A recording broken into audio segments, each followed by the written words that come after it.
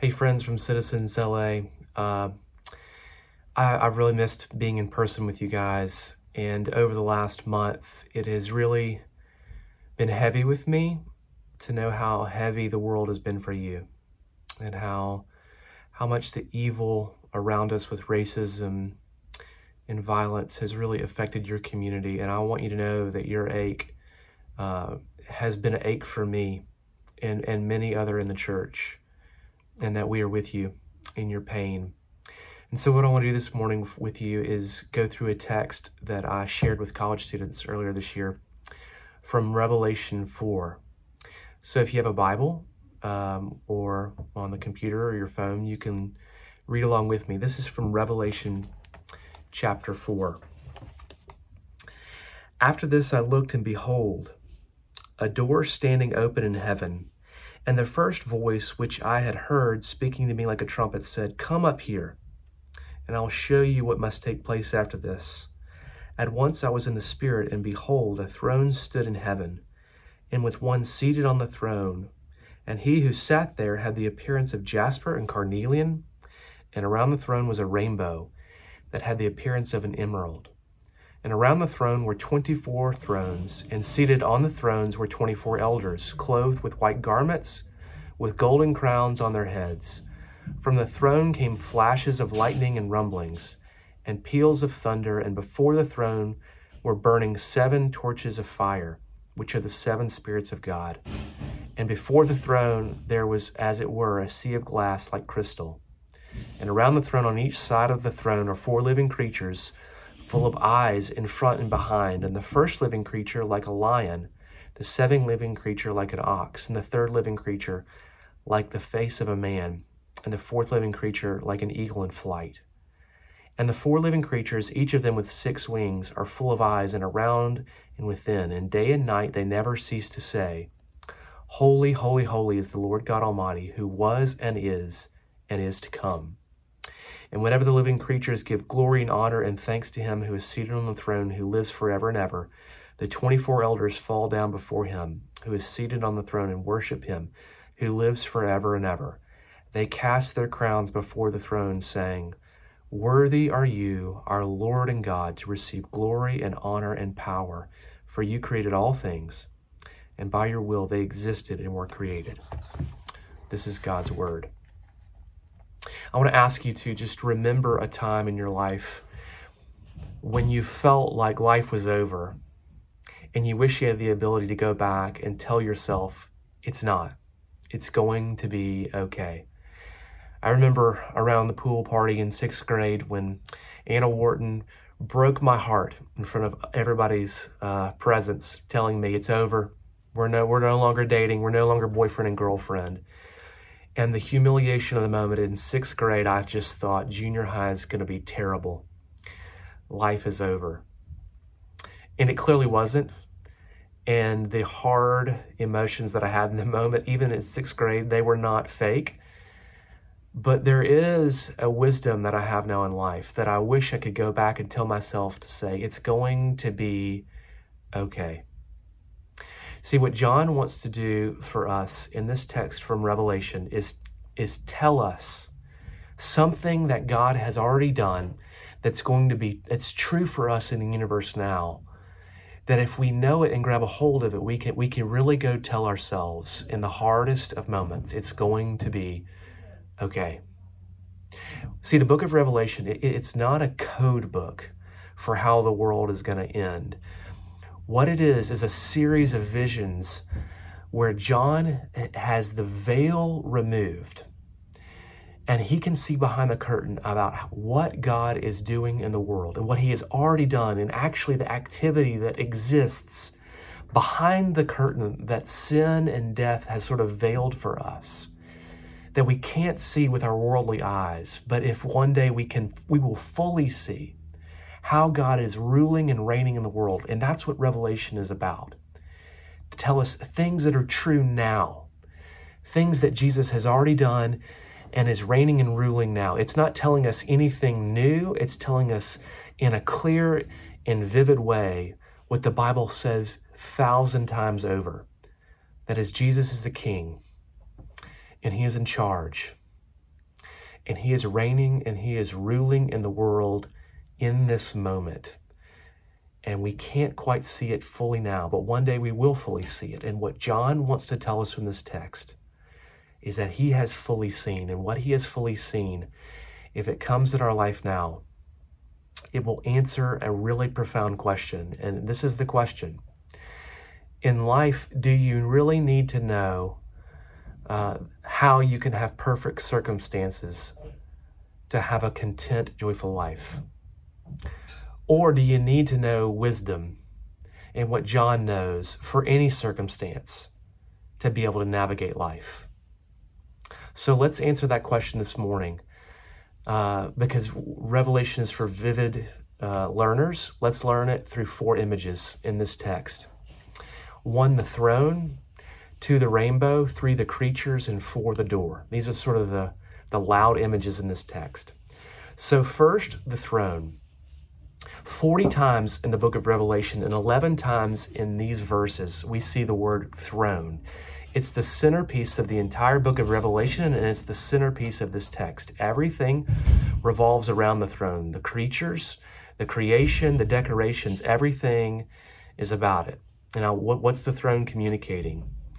It's communicating that something is at the center of everything, and everything revolves around it. And no matter what you believe, you really have a universe where something is the center and everything revolves around it. Whether it's nothing, and that leads to meaninglessness, or it's you, and that leads to selfishness, or it's a worthy being, and it leads to everything being revolved around that being. And what John saw is that there was a throne in the middle of the universe, and God was seated on it. Not he was going to sit, not he had some sitting moments. He was seated, which means he is firmly in that throne permanently. And it's telling us this, that God is in control, is in the center of everything. And everything is revolving around his existence. And then it says in verse 5 and 6 that lightning and thunder and rumblings are coming from it, which means that there's overwhelming power. And so not only is he in control, he has unbelievable power.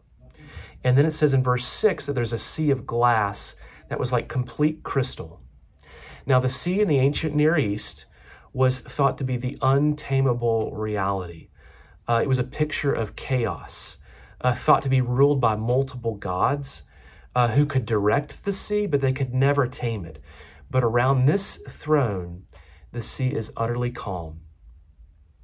And it's telling us this, that not only does everything revolve around the throne, but everything is ruled by its power, and even the untamable things are being controlled by it.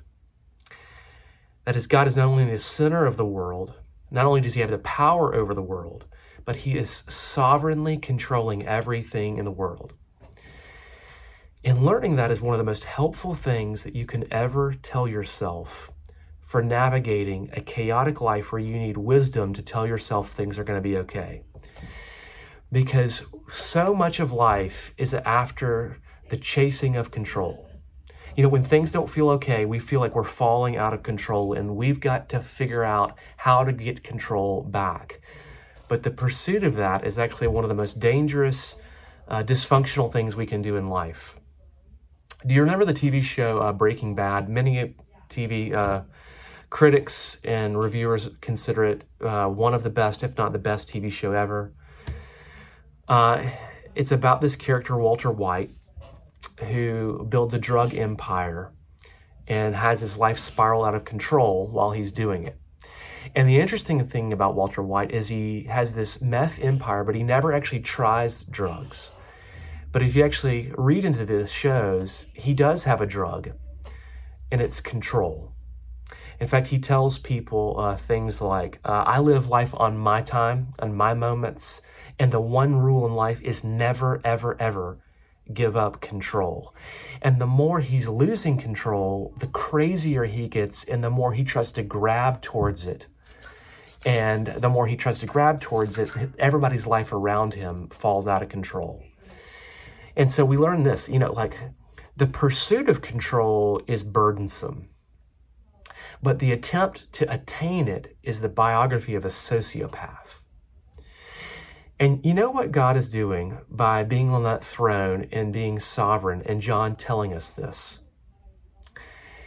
It's that John is trying to protect you and I from becoming our own version of Walter White, where we think the pursuit and attainment of control is a pursuit of wisdom. Because it's not the pursuit of wisdom, it's the pursuit of a sociopath life. And the first image that we need to see here, if we want the wisdom to be able to navigate all circumstances, is to see the throne. That God is in complete control of everything. But secondly, the second image we have is that there's a rainbow. See, in verse 3, it says there's a rainbow hovering over the throne. And it had the appearance of an emerald. Now, what is this rainbow? It probably almost certainly comes from Genesis chapter 9. See, in Genesis chapter 9, God had come to Noah and said, this world is evil. They've rebelled against me. And so I'm going to bring about a flood. And so he sort of cleanses the world of rebellion with the power and control of a flood. But then he says to Noah, I'll promise you, I will never, ever do this again. That I will never, ever use my power to destroy the world like this again. I will use my power actually for redemption and renewal of this world. And the sign of that promise is the rainbow. So he gives Noah this pictorial image to say, I will never, ever use my power for anything like this again, but I will use it for actually the renewal and redemption of this world. And so what the rainbow is telling us around the throne is that if you're a Christian, it's a promise that God's control and power comes with a promise that he uses his control and power and sovereignty for good. That nothing happens apart from his control, and nothing is done without his goodness, and that's what the rainbow means. Now, here we are in 2021, coming off of one of the most traumatic years any of us ever know. And this year doesn't feel like it's gotten a whole lot better. And for a community much like Citizens LA, it feels like evil is not just prevalent, but in some ways winning the day. Have you seen those YouTube videos of the drive-through ghost, where the person dresses up in the same color of the upholstery and goes through like the fast food drive-through, and so when they pull up, it looks like there's no one behind the wheel, and people are kind of panicking? I mean, that's a bit like what 2021 feels like. Is anybody driving this life? Or is this just a car sort of going out of control? I mean, how in the world can we look at what's happening and say, not only is God in control, but he's good and in control? Well, there's a place where the Apostle Paul talks about this very thing, and he says in Romans 8:28, he says, all things work together for good, for those who are called according to his purpose. Now, right away, we need to acknowledge that those verses have been so poorly used for so many people, like a cheap platitude, when you've gone through something sad, like, hey, no worries, God has a purpose. God is using this for good. That's not what these verses mean. Because the only way that these verses can be understood and grabbed a hold of is that it's a promise that one day we will see that everything that happened in the universe will come together like a tapestry to make sense of all the moments that don't make sense. Like the key word when he says is all things work together is together. That now they don't make sense, but one day they will make sense. I mean, it's not saying for Christians that good things are actually bad things, nor is it saying that good things are a consolation for bad things. It's saying, like Joseph, one day you will be able to look back and say everything that I thought was terrible was actually being worked in a whole new way. It's saying that God is going to show us that the bad things in our life were used to bring about a healing and redemption that's even a better healing and redemption than we would have sought for on ourselves had we not had the bad things happen to us. And what the rainbow around the throne is promising us with Romans 8:28 is that the bad things that happen to you and around you are not lost on God. It's saying that there's definitely going to be clouds in life. There's definitely going to be moments that don't make sense in the moment. And one day they will make sense. And so what we have to do is remember that the rainbow and these things are a promise that God is still good, even when we can't see it, because one day we're promised we will see it. Look, there was a girl in Memphis, Tennessee, who, when she was 12 years old, got diagnosed with terminal cancer.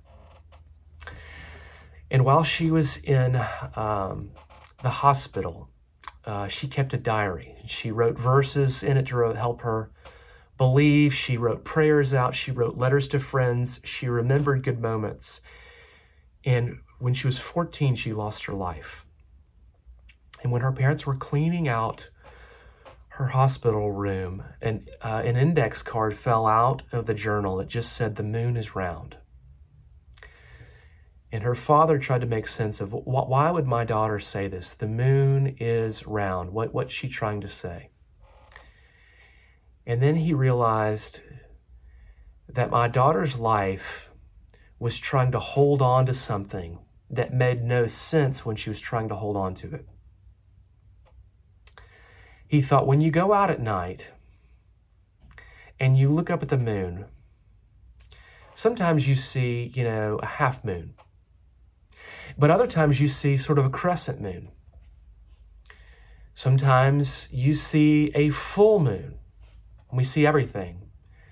And other times you see a full eclipse and you can't see the moon at all. But no matter what you can go out and see, the shape of the moon is round. Look, whether you see half of it or none of it, the moon is round. And what this little girl was doing is saying, I have cancer. God has told me he's in control and that he's good. None of that makes sense right now. So the only way that I'm going to navigate this situation with any joy and hope is if I tell myself something is true even when I can't see it. And in my life right now, it's not just a half moon or a crescent, it's a full eclipse. But I will hold on to the promise that God is good, that there is a rainbow, and I will navigate that with joy and with hope, knowing what I can't see, one day I will be able to fully see a full moon. And while I'm in eclipse, I will say that the moon is round. And what that little girl did, that we need to do, is understand when the hard moments and clouds are here, rarely will you be able to connect the dots of providence. Rarely will you be able to see the evil and connect it to the promises of God. But you are told that one day you will. And in order to get through that moment, you've got to look at the rainbow and say that the moon is round. Because that's what it's screaming to you. Never forget that God is in control and that his sovereignty and his power is used for our good. There's a throne, there's a rainbow, but then there's creatures. See, the first part of this text describes for us the throne and what's around it, but the second half describes what's happening around it. And the descriptions given in verses 7 and 8, they're really odd. We're told there's all of these different types of beings and what they're doing around. But remember, they're symbolic. They're not photographic. And they're probably trying to recount sort of the creation order to us. It's almost a summary of Genesis 1 with imagery. There's birds, there's animals, there's man, and then there's the angelic beings.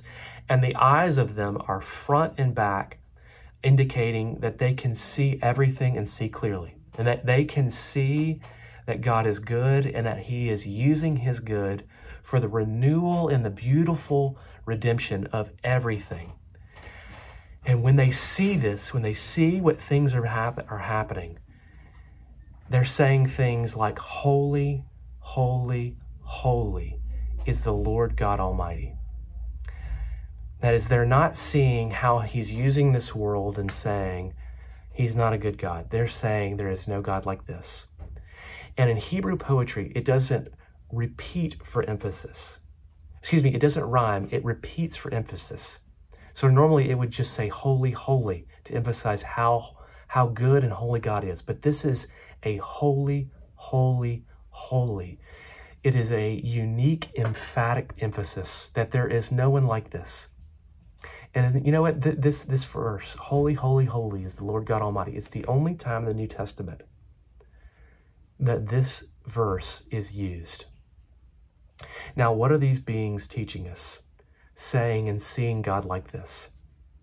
They're teaching us this. If you want to be able to navigate life, believing that God is sovereign and in control and that he is good, the way to train your life to begin to live like that is to worship, is to declare who God is and to sing it and to believe it, and to get your mind to believe things that your feelings and sometimes will have to catch up to.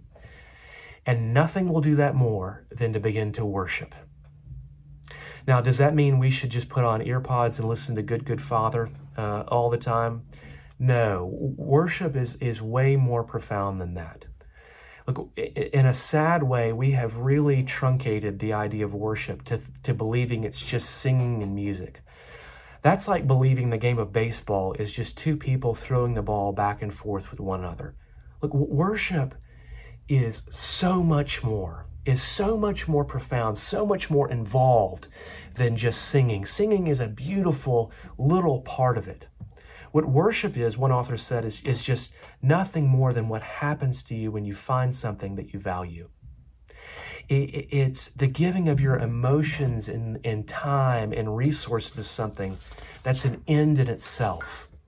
Look, it's not just this abstract feeling where we just say, okay, God is good and I will say that. Look, it has a transformative power that if you will grab a hold of, it will change you into something that's made for that object of worship. See, if you worship and you sing and you pray and you meditate and you live out the idea that God is sovereign and good, and you sing and you believe that, then you will begin to be changed into somebody who actually lives like he is sovereign and good and control. Let me sort of say this to you negatively to illustrate this. Look, whatever you love will ultimately shape you into who you are. Like, if you love control, you will become anxious. If you love comfort, you will become passive. If you love attention, you will become envious. And see, what John is saying, if you want to live somebody who's free and who's trusting and who's wise and can navigate everything, then you need to love a God who is sovereign and good and in control and say, even when I can't see it, he is holy, holy, holy, holy. And I need to live out and declare these promises to myself when I can see it clearly in my life and when I can half see it and when I can't see it at all. So that in the moments that are hard to believe, I'll have enough of it built deep within my soul to where it just oozes out of me when life cuts me. And I will worship the throne and the rainbow in such a way that when there are clouds and I can't see it, I can still believe it. That's what the beings are doing for us. See, there's a throne, there's a rainbow, there's beings, but lastly, to help us make sense of this, there is a door. Look, what can you do if that feels really far from you? Look, what do you do if the answer is to worship, and this morning you feel really bitter, or really cold and apathetic because of what's happened in your life, or you've been on virtual ministry for a year and you've not been able to be connected, what will take your hearts from gray to gold? What will take it from bitterness to worship? It's verse 1. Look what he says, behold, a door standing open in heaven. Look, he's saying this. The throne room were the broken parts of our story, where the things that don't make sense, the place where they are molded together with other parts of this world to make a majestic tapestry that will one day more than explain what happened to us and will lead us to worship him when we see what he's done with it. It's wide open for us. Access to the center and the meaning in the universe is given to us right now, and it's open for anyone. And you don't have to earn it. You don't have to even be spiritually vibrant to be able to access it. It is wide open for all of us to walk through in this moment. Even if you have a full eclipse and can't see any of it, there is no prerequisite for you to be able to walk in and given the beautiful hope and access to know that God is on the throne and there's a rainbow in everything he is doing. If you could see it, you would fall down and say, there is no one like this God. Even the full evil that you have tasted in the past week, if you could see what he's doing with it, you would only have one response: holy, holy, holy is the Lord God Almighty. And the access to begin to make sense of that is wide open for you, even if your heart has no trust. How is that? Well, if you go back to the passage before, in chapter 3, Jesus says he is standing at the door and knocking. And, so many people have taken that to as like an evangelistic passage, as if Jesus is standing at your heart and knocking on it. But it's the exact opposite. Because what we learn here is that he is in the throne room and he is knocking on the door. And it's not him knocking on our door. It's him knocking on the inside of heaven. And he's not asking us to muster up enough courage to open our door. He has opened his door for us. See, the open door for heaven, it's opened by grace. Not by morality, not by religious fervor. It's his hands, not our hands. Why? Because on the cross, when Jesus died for us, it was a full eclipse. And there was no rainbow. And what happened was he was thrown out of the throne room. He was thrown out and the door was shut full so that you and I could be given full access. But on the third day, what we celebrated last week, the resurrection, you know what it certified for us? Resurrection certifies that the door to heaven is permanently open. And one day our lives will make as much sense as Easter did for Good Friday. Do you know that on Good Friday, nobody sat there in the evil and in the pain and was like, you know what? This is amazing. Jesus is healing the world right now. In fact, Peter, are you writing down the hymns? Like, are you writing down "Lift High the Cross, Crown Him with Many Crowns"? Nobody saw that. In fact, they all felt probably what you have felt in the last month or so with all of the evil. This is only sad. This makes no sense. How is God good? But on the third day, when Jesus rose from the grave, it didn't just end the evil. And it wasn't just a consolation for the evil. It made sense of the evil. It made sense of Good Friday in a way that they went, that's what God is doing.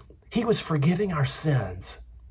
And it made so much clarity and so much sense of it. They didn't just say, thank God that ended. They began to sing and celebrate it. And what Easter guarantees is that will happen to all of the little terrible moments in your life. And Revelation 4 is saying right now, you have been given a little access to that.